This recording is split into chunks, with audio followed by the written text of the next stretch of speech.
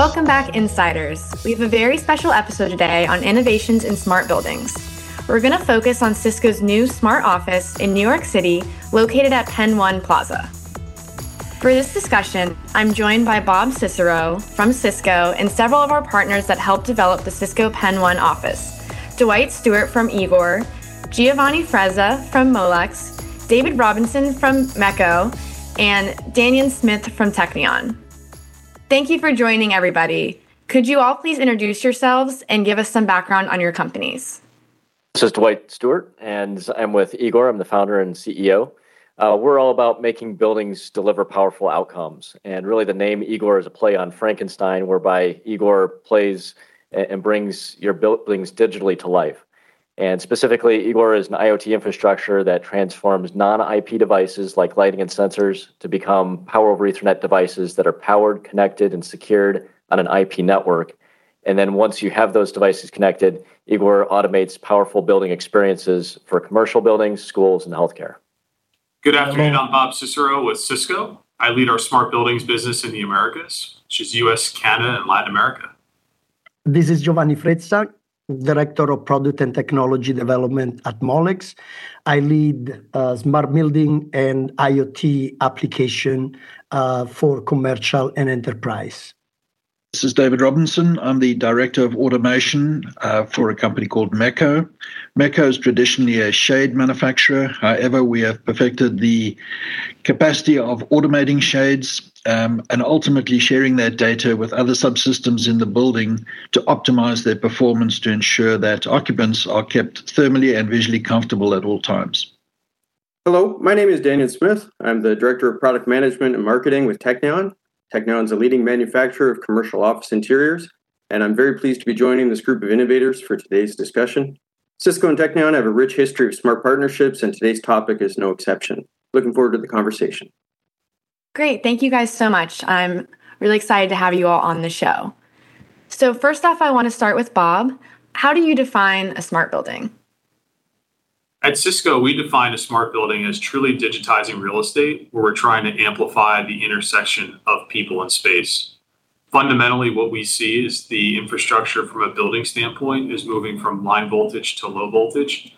But quite frankly, we're trying to unlock all the data sources that are nascent in the environment to be able to amplify that intersection of people and space to make buildings truly programmable and think about technology as that fourth utility in the building. Awesome. And from the rest of our panel, does anyone have something that you'd like to add to the definition from your perspective or your company's perspective? This is David from Mecco. Just from our perspective, we really want to have the ability to actually share the information that we're gathering at any given time, be this from a lighting perspective or from a thermal perspective, sharing that information with other subsystems within the building to ensure that those systems can perform optimally to ensure comfortable environment for the occupants of the space at any given time. We see this data sharing as one of our key features which we can actually enhance a digital building environment. This is Danny. In addition to David's point, from a commercial furniture perspective, a smart building should also be able to accommodate changes in user comfort preferences, needs, and functional requirements. Real-time personal workspace insights is a truly sought-after commodity in today's office environment, and today's discussion is allowing us to access this.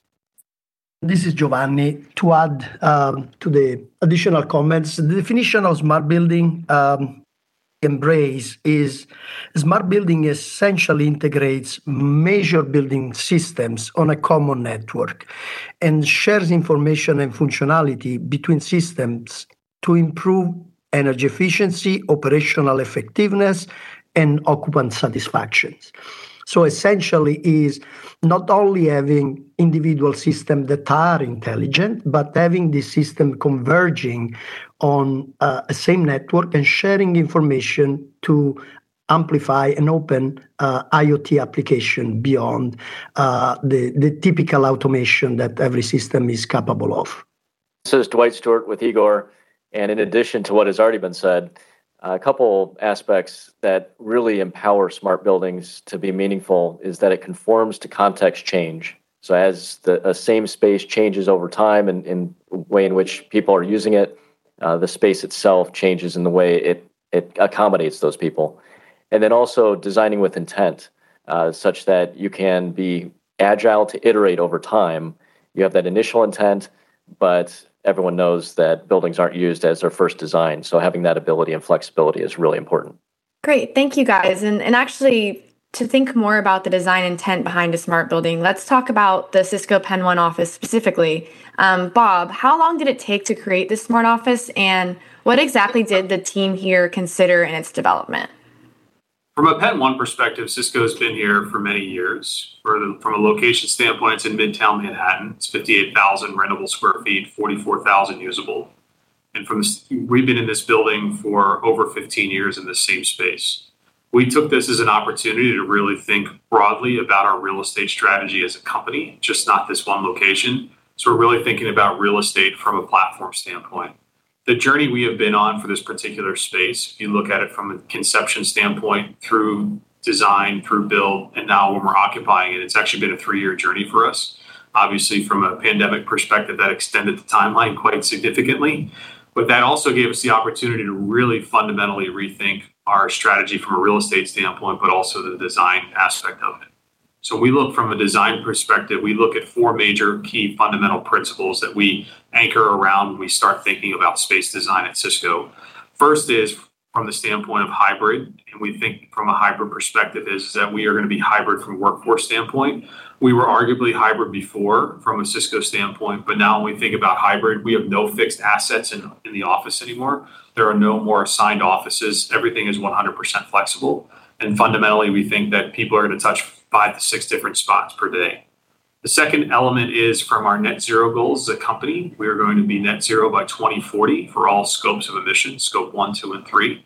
As we all know, buildings are a huge portion of emissions. So we look at from the standpoint of our net zero goals and re-platforming from line voltage to low voltage, being the opportunity to control every single watt of power that's being utilized here, but more importantly, the reporting elements of that. We've broadened that definition also to sustainability around recycled furniture, removing waste out of the construction project as well. Third goal is health and wellness. We think about health and wellness inside of space. It's about how do we maximize natural daylighting? How do we look at air quality and report on air quality to make sure that the air we are breathing inside of buildings is sufficient for all of us? And the fourth design goal is really to have that digital view of real estate. And we think about that digital view of real estate as just not a real-time view of what's happening here at Penn 1, but also on a historical context when we start thinking about all the nascent data sets that we are pulling up through infrastructure. In fact, here at Penn, we have 5,000 data points that we're pulling up out of the combination of the technologies that we'll hear about today to be able to produce a digital view of our real estate platform. Awesome. Thank you for an overview on that design strategy. And I'd like to hear from the perspectives of the Cisco partners in this journey. What did each company bring to the table as far as the smart building technology that we were kind of starting to mention? And I'll pass it over to Giovanni first. Yes, from Molec's perspective, what we take in the scope for project was mainly lighting and the utilization of power over Ethernet lighting as an infrastructure also for sensory network. So we cover the lighting application for a large portion of the building. And in particular, we integrated in Penn 1 also the emergency lighting. I think saving really an amount of cost on having every luminaire that is used for ambient light during normal operation, also to be turned into an emergency lighting fixture. In addition to that, the lighting infrastructure and the lighting application for coursing have hosted environmental sensor providing temperature and humidity, VOC, CO2 in a very granular way. And this information through an integration that natively coursing system and device offer on DNA spaces is made available to other system and to other application to be utilized. Hi, this is David from Mecco again. And I think I just want to emphasize that Mecco has approached the project at Penn went rather uniquely in terms of, firstly, we created a complete 3D model for the space. We gathered information from sensors. These are wireless daylight sensors. And then we interpreted this information to position the shade, depending on the orientation of that particular window during the course of the day, to the optimal position so that ultimately the user is thermally comfortable, that they're visually comfortable, but ultimately that we can actually influence how other systems in the building actually operate at any given time. This can be found out to how the HVAC responds in terms of the cutoff of thermal energy, as well as lighting requirements. We can actually control how much natural daylight or daylight comes into the space, and then the automated lighting system can adapt to achieve task luminances appropriately. The other side of it is that we've actually had the ability to demonstrate how low voltage motors can enhance the performance of a shading system, whereby we can currently control up to 300 square feet of fabric, which is an entire bay, from a single low voltage motor, which is occupying a single port on a switch. So this has made it significantly reduced. It has actually reduced the cost significantly, and the installation and energy costs have been enhanced significantly. This is Daniel. Here at Technion, we were able to actually bring the tables to Penn 1 Smart Building. Cisco approached us with this idea of having an intelligent electric sit-stand desk that was powered by Cisco PoE and capable of providing real-time user feedback such as occupancy, cycles used, and maintenance diagnostics. We're so excited to be included in this opportunity, and we've been able to provide Penn 1 with sit-stand desks capable of a use case as if it was plugged into standard 120-volt AC wall plug power and push data into the Cisco world of information. A real game changer for facility managers, real estate teams, and day two furniture space reconfigs. Now off to Dwight. Thank you, Daniel.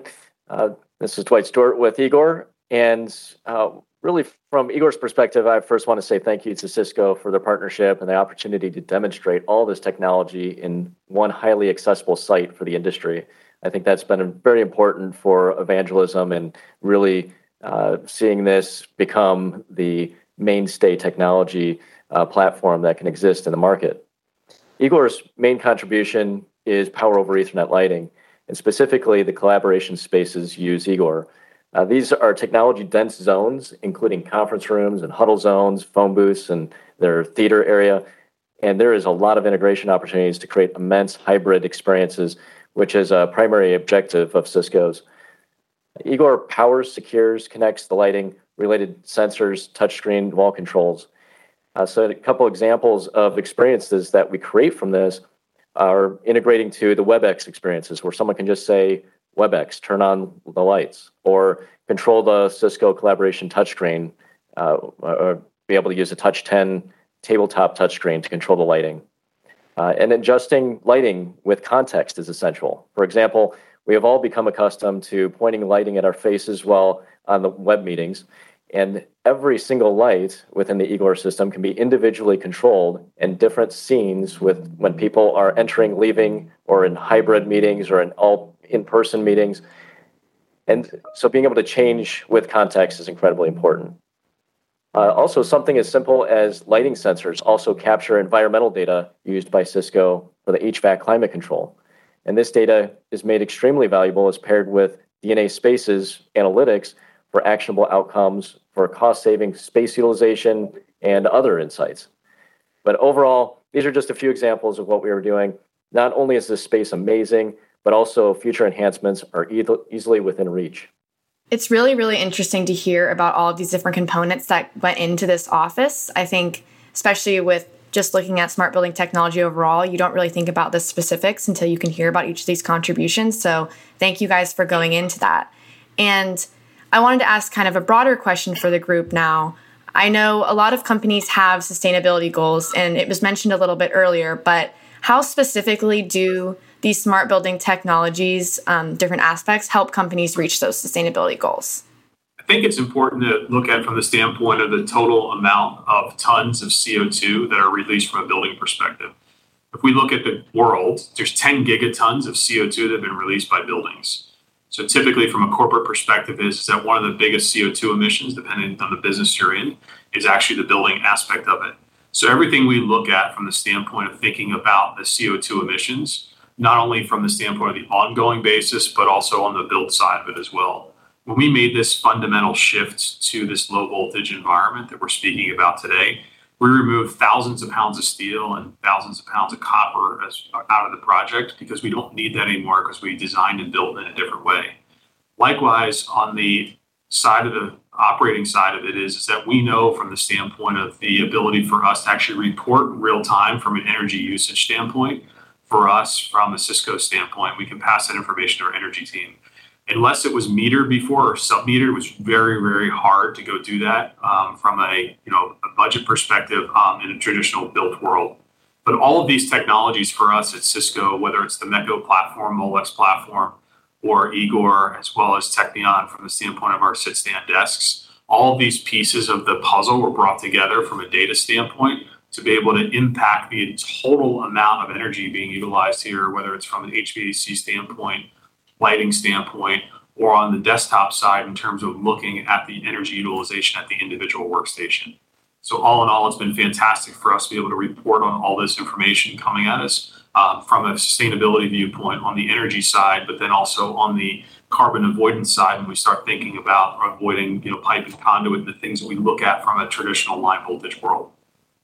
And this is David from Meko. I think we can just build on that with regards to the energy reduction which is being achieved by subsystems within the space has clearly been demonstrated where there's significant solar control in terms of areas that have got solar exposure to them at any given time and have the shades deployed.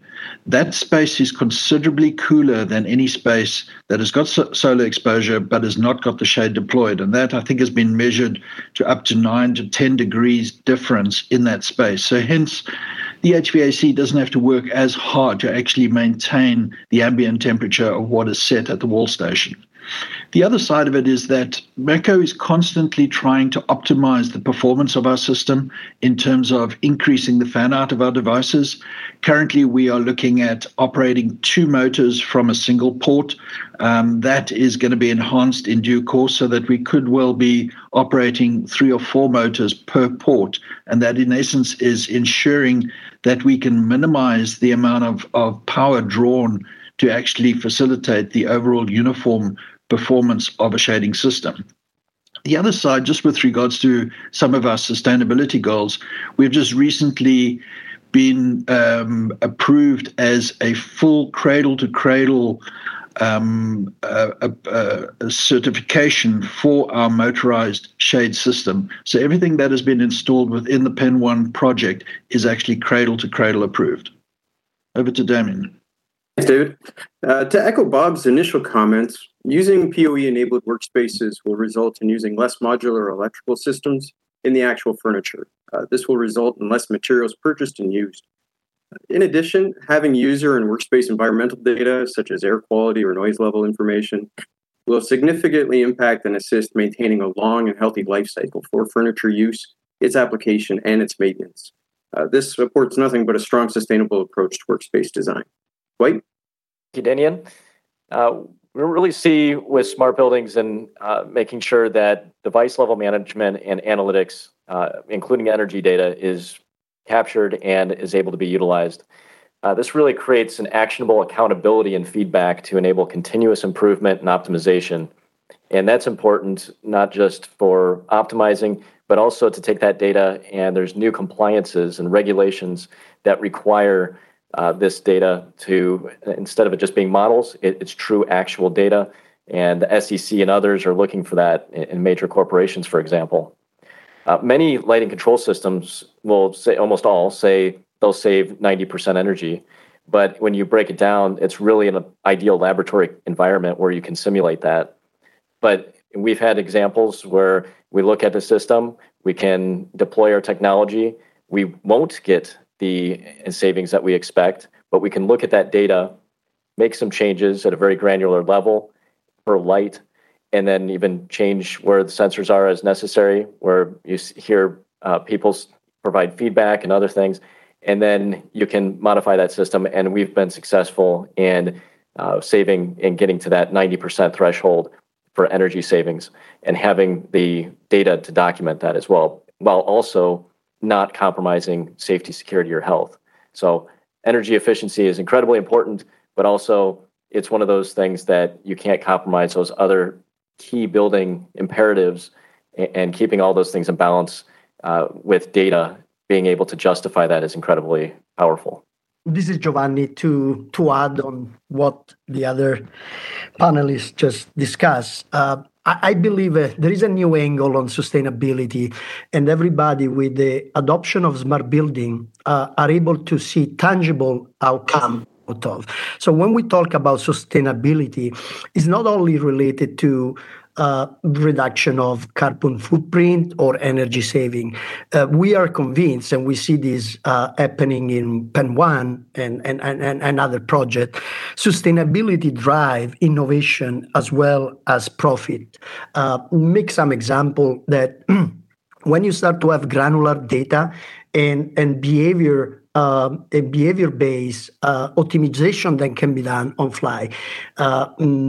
Facility manager, facility people looking at the behavior and occupancy behavior in particular, space utilization from the granular array of sensors available, or optimizing HVAC based on granular temperature, humidity, and air quality data, obviously are able to gain additional energy saving. But beyond that, you can start to see an optimization that is really mimicking and learning on the utilization of the space. We are talking about flex, hybrid, return to work, and the ability to change configuration and maintaining the system in a way that digitally doesn't require reprogramming, doesn't require heavy maintenance, is additionally saving a lot of cost on the operation and maintenance of the building, and making the building flexible to be adapted to the use of the space, and eventually changing the use of the space on some area or some conference room or some aspect. Ultimately, the saving in energy and the save in maintaining and operating the building is drastically giving a return of investment beyond just the carbon footprint reduction. There is also another aspect that I believe it's important. More and more, the occupant and the attention to the health and well-being. When smart building is realized through a convergent network with intelligent system, connected device, offer the ability to not only define use cases and adaptation to the human being and health, but enhance and provision further expansion for application to go. And in particular, the human health and well-being is another element that, in my opinion, enter in the sustainability definition. Not just the building itself, but how the work and the employee feel. And there is an aspect related to productivity, time that you save when you book a room and the room is occupied, and if you don't show, then the room is released and someone else can reoccupy the room, save time and save the experience, and having in particular the lighting, the air purification, and the air quality at the level, increase productivity and really engagement for the employee. Great, thank you. And actually that leads really well into my next question, what Giovanni was just saying about user experience and how employees can utilize this technology, and it makes not only their health and safety better, but also just their experience. Bob, could you share, now that Penn 1 is open and employees are using it, do you think that design intent has been met as far as the technology you wanted them to have access to, but also the experience that employees are having there? Absolutely. So we've been open since April 4th for the entire Cisco community. Over 1,700 people could actually use this office in a 3-state basis. When we think about from a design perspective is that we were designing all of this during COVID, so everything was done virtually. So we were looking at whether it's a 3D fly-through or at architectural drawings, do we design the space right? But more importantly is we layered all these technology components in there Technology, if done right, should be transparent to the end user, but achieve a delightful, absolute experience for them inside of this space. So from a design standpoint, we achieved all of our goals, and we are seeing fantastic results, as the panelists mentioned today, whether it's from a 9-degree temperature drop, or from the standpoint of customized lighting control across all the platforms, or showing the first ever PoE desks from the standpoint of from Technion. It's been fantastic, and we're measuring that, which from the standpoint of the data side of it, we know that our end users are coming in and we see repeat visitors, but we also are starting to see come together some of our hypothesis around looking at the journey of people through space. We are seeing people touch 5 to 6 different areas a day. And we know that from the standpoint of the elements that they are touching, they're having a delightful experience throughout it. And we look at it from the standpoint of the repeat visits as a true testament to how busy this office is. And from the standpoint of looking at all these technology components that came together to pull it together, it is absolutely transparent. Everything just works from the standpoint of people would expect from a workplace environment, but it is an elevated experience versus what you could get at home or other locations. So by and large, we are extremely not only excited, but pleased in terms of how all of our partners came together to build this for us. And this has undoubtedly become a new platform for us from a Cisco standpoint as we think about the millions of square feet that we have across the globe. We're able to leverage this and scale it in a manner that makes sense for our organization. Well, after hearing all of that, I definitely would like to visit the Penn 1 office in New York. Sounds like it's a really great place to work. So let's just wrap things up with, I'd like to open the floor to all of our panelists here to kind of share any final thoughts they might have about smart building technology and maybe just the broader potential of, what do you think is going to happen with the future of the smart building industry? From a smart building standpoint, I think that the time is now. It used to be an option when you started looking at building new space or renovating space. When we look at all these nascent technology components in the sensory environment that's been created around us, we can now absolutely enable this without it being a long-term encumbrance from a site perspective. So in the real estate world, we typically think about 10 to 15 years, but now we've put all these pieces of technology together. And I believe that this is quite frankly just the start of it. When you think about the 5,000 data points that we're getting up out of this space, we're only starting to realize from the standpoint of how do we truly optimize space. We start to think about real estate in a loop, where we look at all the data and insights we're gathering, but then how do we optimize it? And we'll continue to iterate on this as we go along from a Cisco standpoint. In fact, the decisions that we've made here from the Penn 1 location, we are taking the learnings and looking at the data elements and studying them very intently to make design decisions for our next site. So we view this as an iterative loop that's going to continue from now until the usable life of the space is over. But when we look at all these technology components coming together, we now have the opportunity with leveraging all the pieces of the puzzle that we brought together here to truly drive just an absolutely amazing end user experience. Hi, this is Daniel from Technion. The workplace is alive with data. Every IoT device can communicate insights to make businesses smarter, safer, and seamlessly connected. Technion sit-stand tables work with PoE connected in the cloud to Cisco's DNA spaces to harness the power of data and make visible the behaviors of people and things across your ecosystem onto one dashboard, providing actionable insights that drive real business results. We are really excited to be a part of this cutting-edge ecosystem. This is Dwight with Igor. Through all the craziness of the last couple of years, we've all learned to expect change, and either you adapt or die. And that's more literal than ever, unfortunately. By embracing open connectivity standards like PoE and USB, you can build complex systems in a simple modular way like Lego pieces, yet have the ability to quickly and economically change as desired. Integration has been the failure point of broad smart building adoption. It's been custom, and it's been very difficult to achieve and even more difficult to maintain. The other dimension is cybersecurity. It will always continue to grow as importance. Everything is going digital, and security through obscurity, through proprietary systems is not an honest solution. IP systems have operated at the most secure locations on Earth globally for any application at any scale, for any use, any user. There are legions of Cisco certified technicians, software, and best practices that secure every threat vector. And there is no better protection than making every device a secure IP device. This is Giovanni. As Molex, we are proud to have contributed to the success of Penn 1. I think it's been an incredible experience and a real-life evidence that the technology, the smart building, the power of an Ethernet convergence allow multi-vendor, multi-application to converge on the same infrastructure. Ethernet remained de facto the most harmonized standard on the world.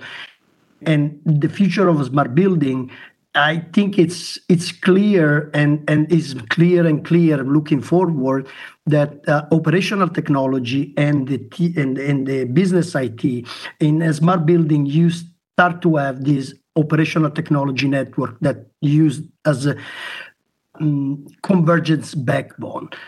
With everything, especially after the 2 years of pandemic and the future of a building, you invest in a technology, you invest in use cases, the ability to be flexible, to adjust, to change and modify the space utilization eventually, and the scope and the utilization of the space is very important. And this type of investment in the smart building make this possible. Companies start to really recognize that it's an investment that provide a substantial return of investment. And looking forward, I believe there are applications that are emerging that are not even available today. But when you have a smart building developed and deployed like Penn 1, you are on a good track to add incrementally potential use cases, potential application, and even adding eventually few devices to make new needs becoming and serving your customer that are the occupant of the building and eventually the people that manage and maintain the building. Yeah, this is David from Mecco. I think I could just echo everything that has been said. I think Mecco has been very proud to be a participant and a partner on the Cisco Penn 1 office project. I think our future, what does it hold for us? We want to, in essence, try and enhance and increase the number of motors that are operated per port. Some really rewarding comments that have come back from visitors to the Penn 1 office have said how they like all the shades moving in unison. And when we can tell them that's actually operating off 2 to 3 ports for an entire elevation, people are stunned. They just cannot believe that this technology exists. Has been around, it is being enhanced, and ultimately we want to see that develop further.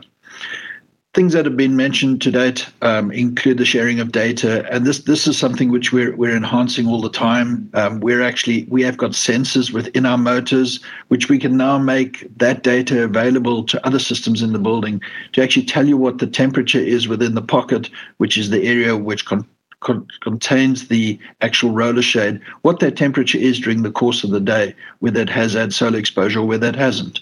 But ultimately, the purpose of a shading system is there to make sure that the space is comfortable for the occupant. So we want to enhance the user experience and how they can actually adapt to this new hybrid form of the workplace. Thank you all so much for coming on the podcast. I really enjoyed this discussion on the Cisco Penn 1 office and just smart buildings in general.